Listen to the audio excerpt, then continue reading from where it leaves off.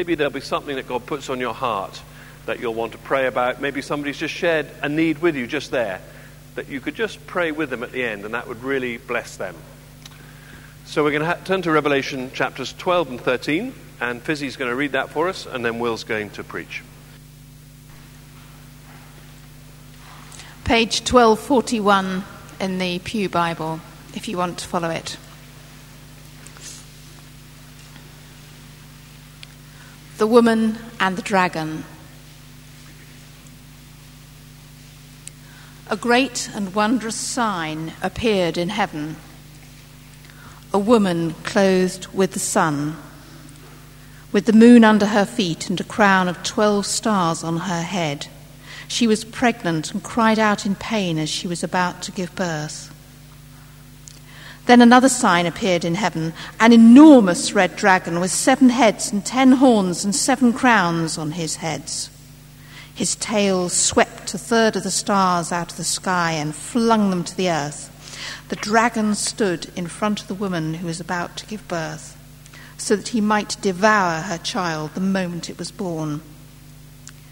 She gave birth to a son, a male child, who will rule all the nations with an iron scepter. And her child was snatched up to God and his throne. The woman fled into the desert to a place prepared for her by God, where she might be taken care of for 1,260 days. And there was war in heaven. Michael and his angels fought against the dragon, and the dragon and his angels fought back. But he was not strong enough, and they lost their place in heaven. The great dragon was hurled down, that ancient serpent called the devil or Satan, who leads the whole world astray.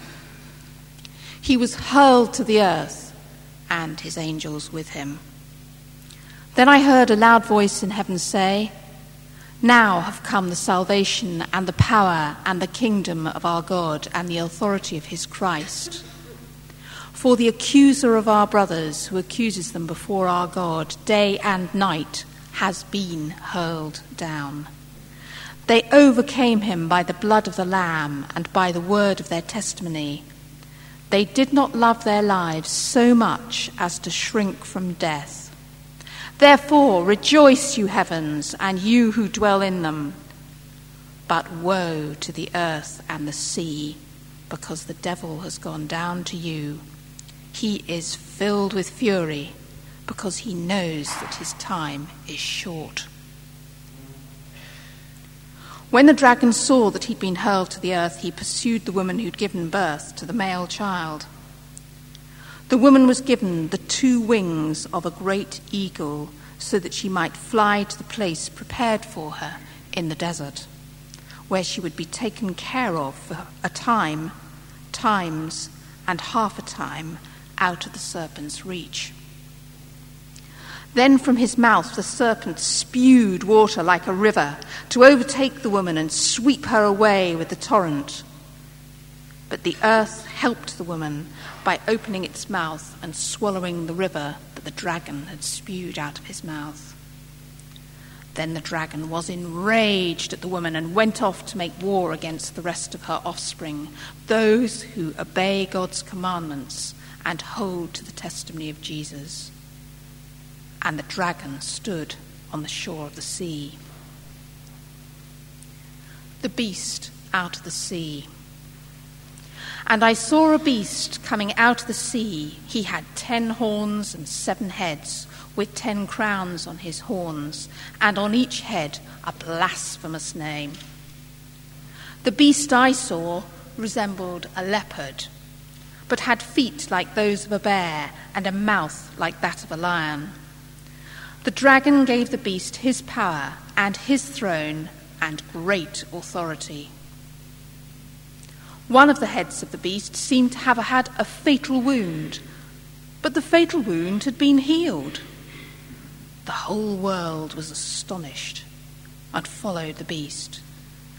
Men worshipped the dragon because he'd given authority to the beast, and they also worshipped the beast and asked, "Who is like the beast? Who can make war against him?"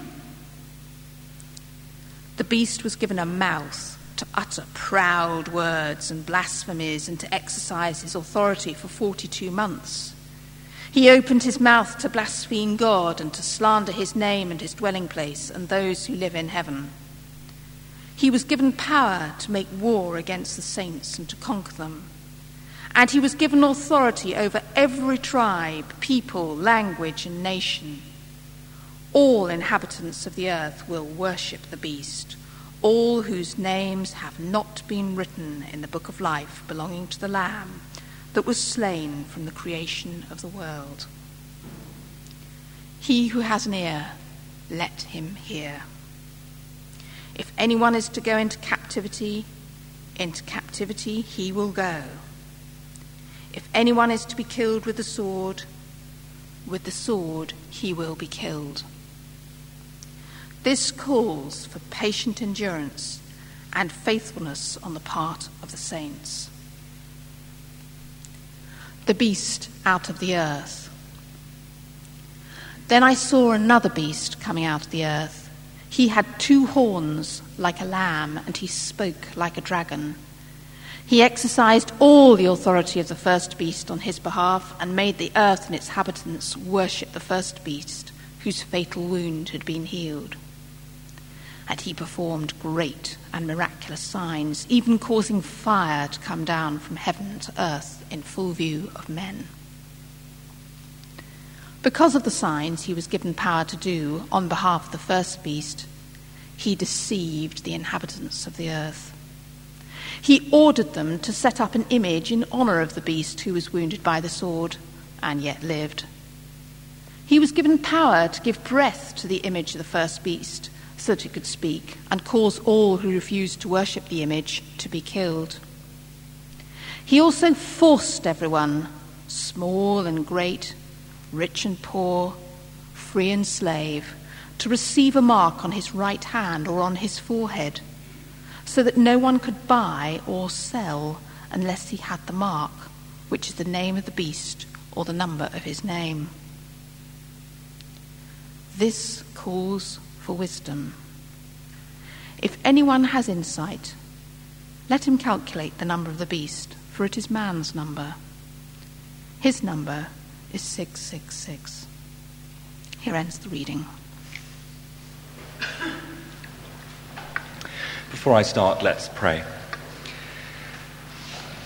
Lord Jesus, we cannot begin to understand this revelation without the power of wisdom and revelation that is given to us by your Holy Spirit. So we ask that you would bless us now by pouring out your Holy Spirit on us, that you would enable us to understand what this message is. And Lord, I do pray that the words that I speak that are true from you would lodge in people's hearts.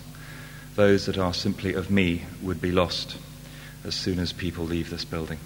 And I ask this in Jesus' name. Amen. Well, thank you, Andrew, for allocating these 2 chapters to me. And welcome to tonight's sermon, which is part of a series on the book of Revelation, which has been quite a challenge, but I must say a very enjoyable challenge to have to preach from. Tonight's sermon covers 2 of perhaps the most frightening chapters in the whole Revelation, and indeed the one single verse that has, I think, probably spawned more discussion than any other verse in this book. Chapter 11 of the book of Revelation concludes with a reference to judging the dead, rewarding the servants of God, and opening God's temple in heaven. Although the scenario would make a fitting end to the book, John still has more to reveal to us. And I'm going to look at each chapter by turn, first of all by looking at who is involved, then looking at what the visions represent, and then when I've done that, I'm going to spend the other part of the sermon concluding by looking at some application points. And I have found such a rich seam of application here. I've just spent so much time trying to prune it all down, but it's quite an amazing passage, this. And just to highlight how important Revelation and Scripture is in general, let me share this with you. A new minister was visiting homes of the church members, and at one house it seemed obvious that someone was at home, but no answer came to his repeated knocks at the door. Therefore he took out his business card and wrote Revelation 3:20 on the back of it and posted it through the letterbox. When the offering was processed the following Sunday, he found that his card had been returned. Added to it was this cryptic message, Genesis 3:10. Reaching for his Bible to check the verses, he read Revelation 3:20 begins, "Behold, I stand at the door and knock." Yeah, good, I got the right one, he thought. And then he looked at Genesis 3:10, which reads, "I heard your voice in the garden, and I was afraid, for I was naked." So Revelation is important.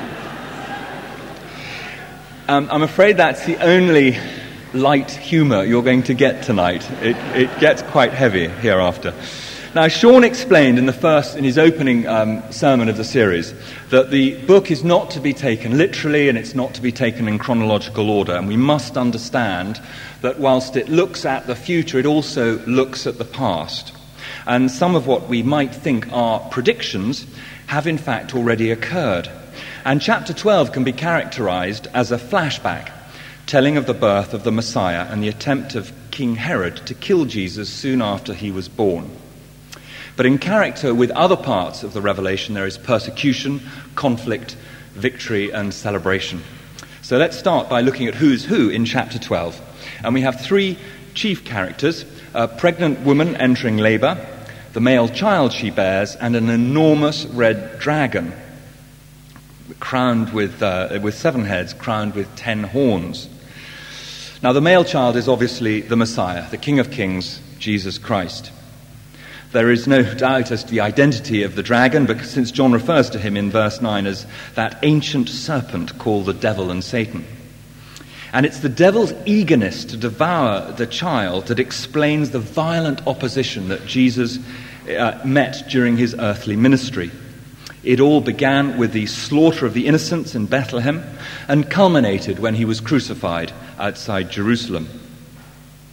The identity of the mother who gives birth can be interpreted in different ways, and I'm not going to spend very much time on this, but a popular Roman Catholic interpretation is that she is the Virgin Mary. However, I don't follow this, as Mary was not persecuted as this woman is.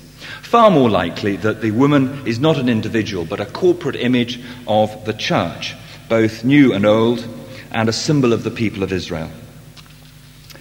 So that's who's who. Let's go on to the three sort of visions. Now, the first vision is of the woman, the child, and the dragon in verses 1 to 6. It is really quite a horrific picture, isn't it?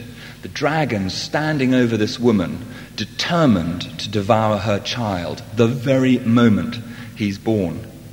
And if you think that's unlikely, just think of King Herod's reaction when he heard what the 3 wise men were up to and why they had come to Bethlehem. That's exactly what he was plotting to do then. But the good news is Satan is thwarted. The son is snatched up to God and his throne, and the woman flees to the safety of the desert.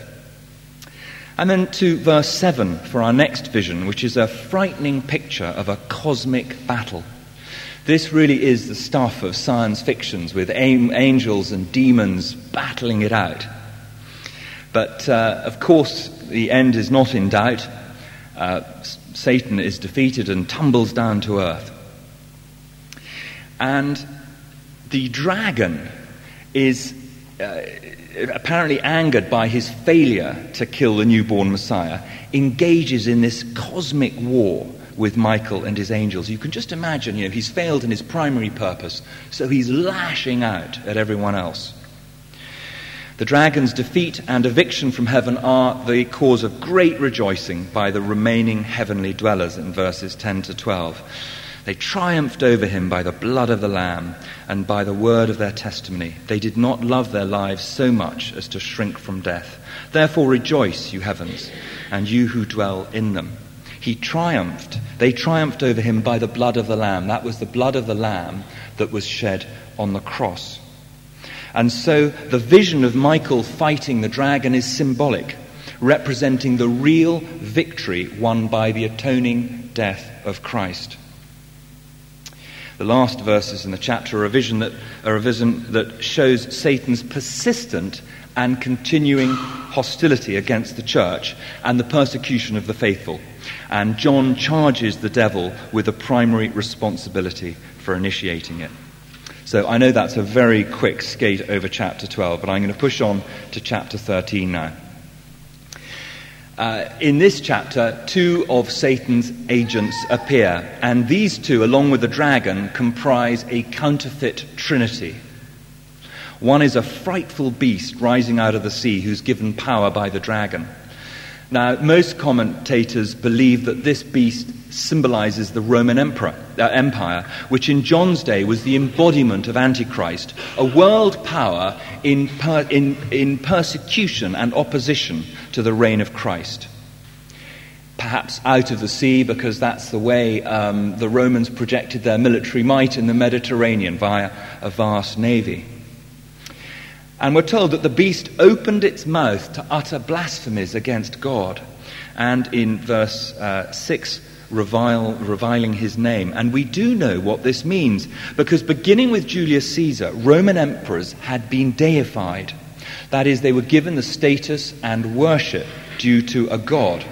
The early ones only after they died, but later emperors even during their lifetime. And Suetonius tells us that the Emperor Domitian required that people addressed him as our Lord and our God. In most of the cities to which John was writing, temples had been built to these deities, a mockery of the one true God. Satan had deceived and led astray the whole world to believe that lie, the lie that the emperor was God. But what of the second beast that comes out of the earth? This is the beast that had the authority of the first beast. I didn't know this. I think I've been drawing on about 6 different commentaries, and it was fascinating to read that many agree that this beast symbolizes the high priest of proconsular Asia. And the high priest was an Asian dignitary who officiated in the ceremonies of the emperor cult. Remember, they were calling the Roman emperor God, and so presumably they had to have priests to conduct all the liturgy and the worship. And this was the main man. He was in charge of all these large gatherings. And it was the role of this beast, the high priest of Asia, to make the local inhabitants bow down, to submit to the first beast, the Roman emperor, in acknowledgement of the power and authority of the empire. And it's interesting reading that he was able to exercise miraculous signs and wonders, that apparently the practice of sleight of hand and trickery by pagan priests to overawe the gullible assembled was common in antiquity. And actually, thinking about it, isn't that what happens in Exodus when Pharaoh's magicians counter some of the miracles that Moses is performing? And so he really was clearly a false prophet and deceived many people. And to the end of chapter 13, what does John mean when he writes that everyone was forced to receive a mark on his right hand or his forehead so that no one could buy or sell unless they had the mark? What is the significance of this number 666, which has spawned so many films and books? I mean, if you Google 666, as I confess I have, just in case somebody reports me to the vicar on my internet search logs that they're worried that the curate is involved in Satan worship. It is staggering how much there is out there when you type in 666. Well, you know I always like to show you something visual to try and keep you awake and interested. And tonight I do have a little slideshow. It comes with quite a health warning. But you're all grown up and you'll make your own judgments on it. But I do hope you can read the letters as they come up. I'm going to have it stopped early because it does go on a bit. I'm going to have it stopped at the 2-minute point when it says, "Is that a coincidence?" Andrew.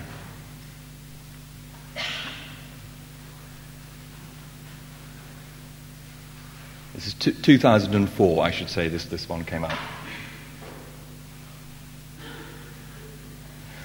There we go. Well, if you are a dispensationalist and treat the book of Revelation literally, I think you will find that very interesting and food for thought as you leave here. Personally, I think it is a wild bit of extrapolation and rather far-fetched. But who knows? I'm joking, by the way. I'm joking. I think the reality is almost certainly for reasons of security. John does not give the name of the Roman emperor. He does, however, give his number, 666. The Emperor Nero was the first persecutor of the church. Apparently, I haven't tried this, and even if I did try, I wouldn't do it because I don't know anything about Hebrew. But if you write out Nero Caesar in Hebrew, allocating a number to each letter, you arrive at 666. I'm not going to show you how to do that. The other option, of course, is 7 is the perfect number. So 666 is the antithesis of the perfection of the number 777. But I think it's far more likely that the mark of the beast is designed to mock the seal that God places on his followers. And that was referred to back in chapter 7, verses 2 and 3. Just as God marks his people to save them, so Satan's beast marks his people to save them from the persecution that Satan will inflict on God's followers. Identifying this particular mark is not as important as identifying the purpose of the mark. Those who accepted it show their allegiance to Satan, their willingness to operate within the economic system he promotes. And just listening to John Chambers there, that's what's going on out there. This economic system based on corruption and also the rebellion against God. And the refusal to take the mark commits oneself entirely to God, preferring death to compromising one's faith in Christ. Now, I am conscious that so far all I have done is impart some information to you to help you to understand these two chapters. What I have not done is to show you what lessons these two chapters have for us now. And so I'm now going to look at some points of application for us. 3 points. The first one is very brief. John calls his readers to endure patiently the sufferings in loyalty to Christ. He does not shield them from the grim probability that faithfulness to Christ in the face of the emperor cult will mean captivity and death.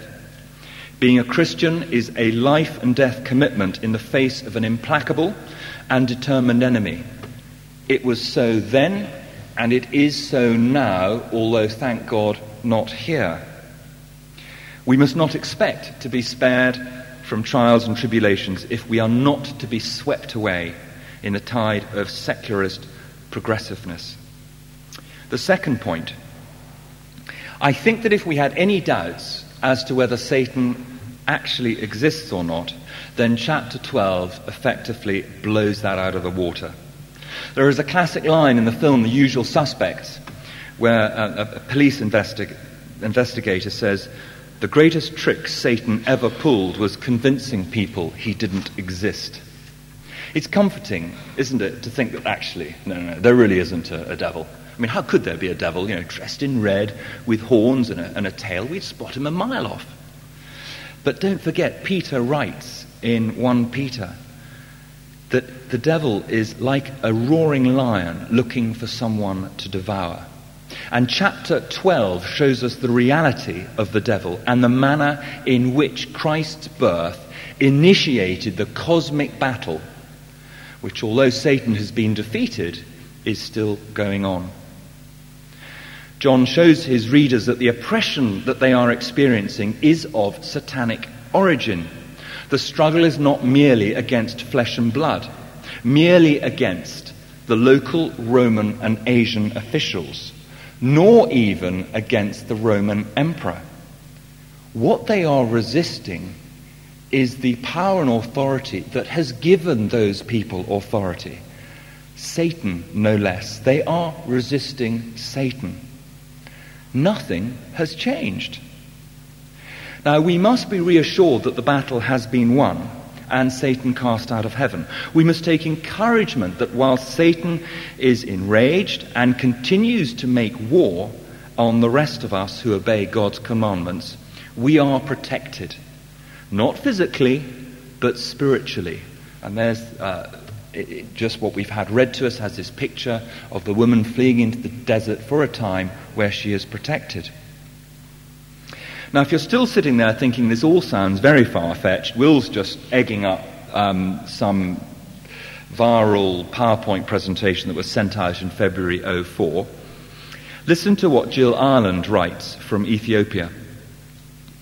Do I believe I've been rescued and redeemed from the dominion of darkness? Am I rejoicing today knowing that God has brought me into the kingdom of his Son? These are just a couple of the questions I was asking myself recently after I had a very powerful and visual demonstration of the truth and the reality of that verse from Colossians in Ethiopia. A US women's football team were on a 2-week tour, and I was helping out with the team and their ministry activities. The team was accompanied by an Ethiopian women's football team to a remote campsite in the Ethiopian bush for a few days of fun, training, and relational evangelism. I thought that sounded rather good fun. I have a bit of that recreational evangelism. As we were all eating dinner, a couple of the Ethiopian female leaders were sharing the gospel with one of their unbelieving Ethiopian teammates when, as they touched her, she began to scream and shriek and become very violent as a demon began to manifest itself in her life. As you can imagine, for me and many of the US girls, this was an unfamiliar scene! The Ethiopian senior leaders, accustomed to such experiences, which are not uncommon in Ethiopia and many other countries in Africa with animistic traditional religions and witchcraft practices, they were able to take the young woman to another room and begin praying for her deliverance from the demon possession. Meanwhile, the rest of us began to pray fervently, read scriptures and sing, knowing as we heard the shrieks from the next door room that a war was being waged for this young girl's soul. I was surprisingly confident and calm as I recall Scripture and the knowledge of Christ's ultimate authority and victory over all things. Sometime later she emerged, calm and free, having given her life to Christ. She had passed from the dominion of darkness into the glorious kingdom of the Son. Powerful stuff, but real, very, very real. And new believers who are spiritually immature, believers who are spiritually weak, and those who are isolated from other believers are all especially vulnerable. And if that's you, seek help. Help comes from many places, but where best to start than in Ephesians chapter 6, where Paul tells us we must put on the full armour of God because of this spiritual battle. But that's a personal application. Far trickier is what do we do with this as a church? What ruse does Satan employ in chapter 13? The full frontal attack against Michael and to devour the baby having failed. Well, he sends a beast who blasphemes and a second beast, a false prophet, who deceives the people with signs and wonders and is given the authority of the first beast. Are there false prophets in our beloved church being raised to prominence? Are those people deceiving the rest of the church? Are they creating a following of their own that is leading them away from the truth? Remember that we only have to be 1 degree off course, but after long enough we will be far, far away from where God wants us to be. Remember this when we start to navigate the stormy seas ahead of the Anglican Communion. Don't think that it is just individuals we may end up battling against. Remember what power lies behind them, even if they are blissfully and completely unaware of it.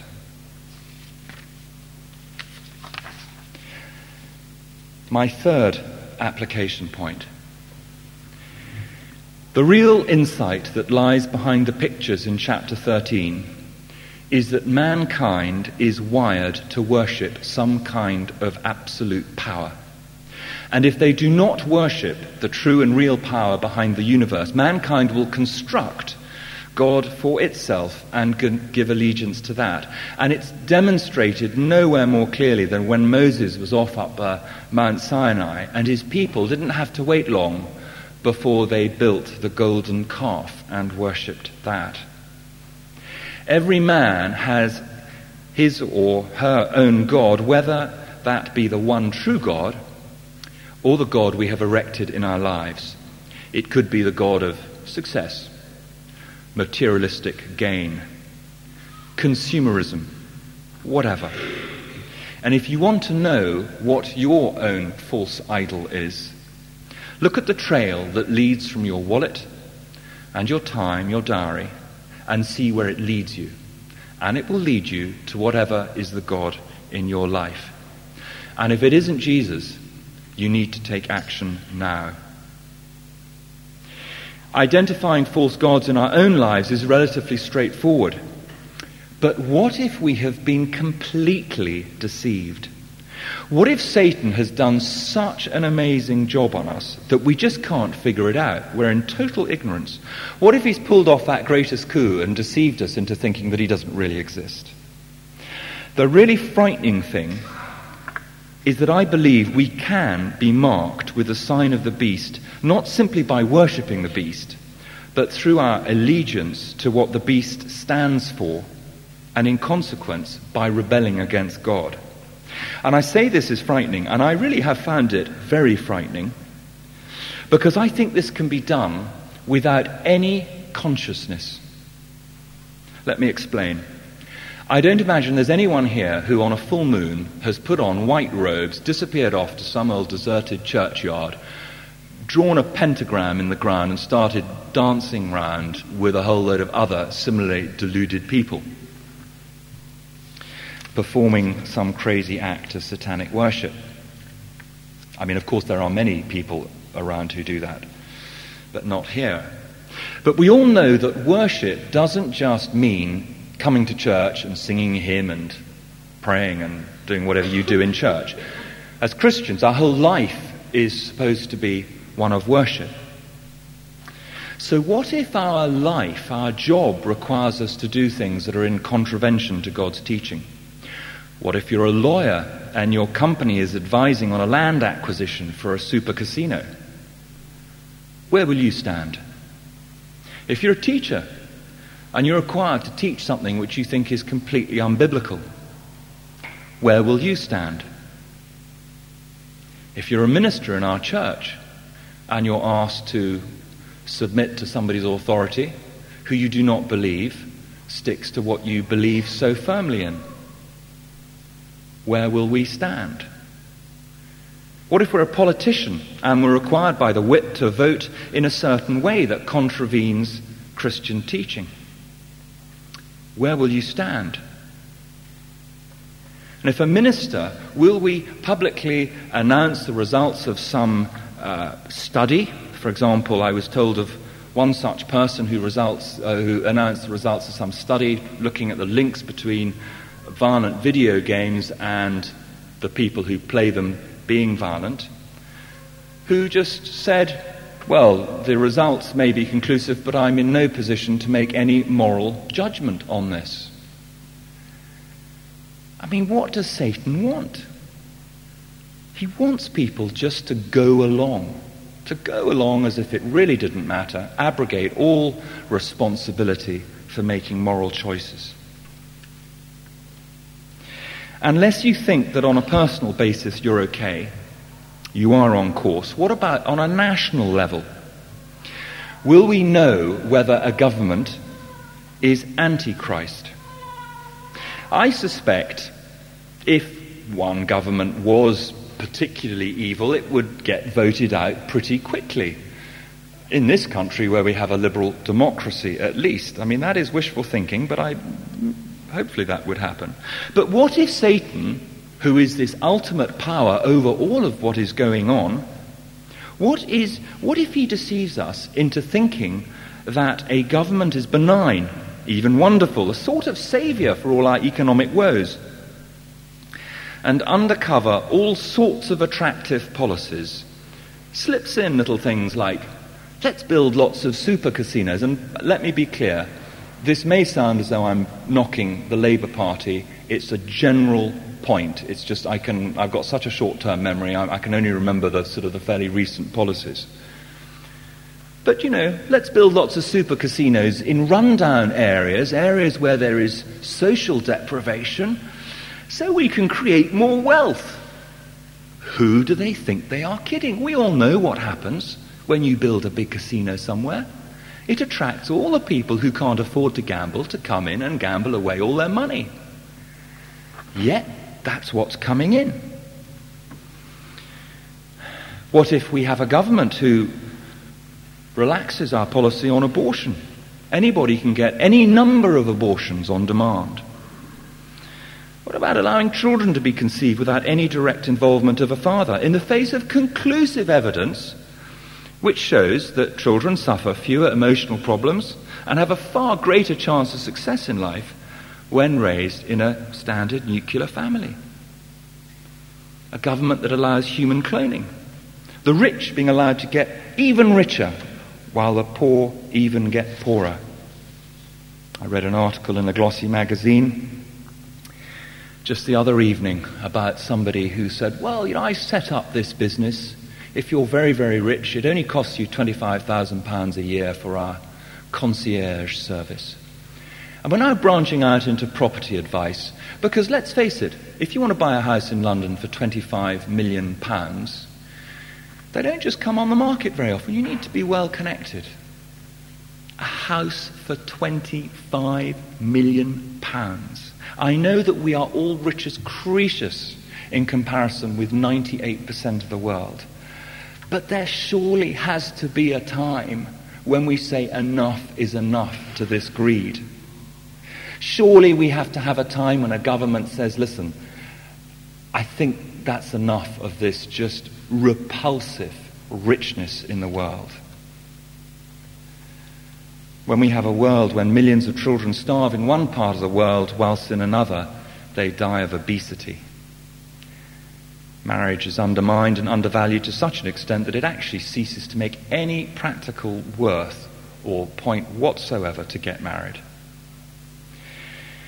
Are we going to sleepwalk into this nightmare world where we are deceived by the deceiver, by Satan, into thinking that what man offers us, and we voted, we can vote these people in or out, when we're deceived into thinking that what they have to offer is better than what God has to offer? I suggest that if we risk veering away, even if it's just by 1 degree, we can end up a long way from where God wants us. Where will our allegiance be then? I hesitate to say this, and I may be wrong. And Andrew, feel free to stand up when I get down and say, Will, you're out of order, cancel just what he's just said. But my understanding of this passage is that by doing so, we all risk accepting the mark of the beast on us. The mark that shows that our allegiance is not to God, it's to someone else. And so I ask ourselves, will we stand like those early Christians did, the ones who are now with the Lamb dressed in white? Or will we be deceived to bowing to whatever power confronts us now? Lord Jesus, let me pray now. Lord Jesus, thank you for showing us that our struggle is not against flesh and blood, but against the rulers, against the authorities, against the powers of this dark world, and against the spiritual forces of evil in the heavenly realms. Lord God, we pray for ourselves. We pray, Lord God, you would give us the strength to stand and be counted. You would give us a spirit of wisdom and revelation that we would know when we were being deceived. And Father, we pray for our politicians, not just here, but all around the world. We pray for integrity. We pray for Indonesia. We pray against the corruption in that place. We pray, Lord, that you would raise up mighty leaders of integrity and godliness to put a stop to us sleepwalking into the arms of the dragon. Amen.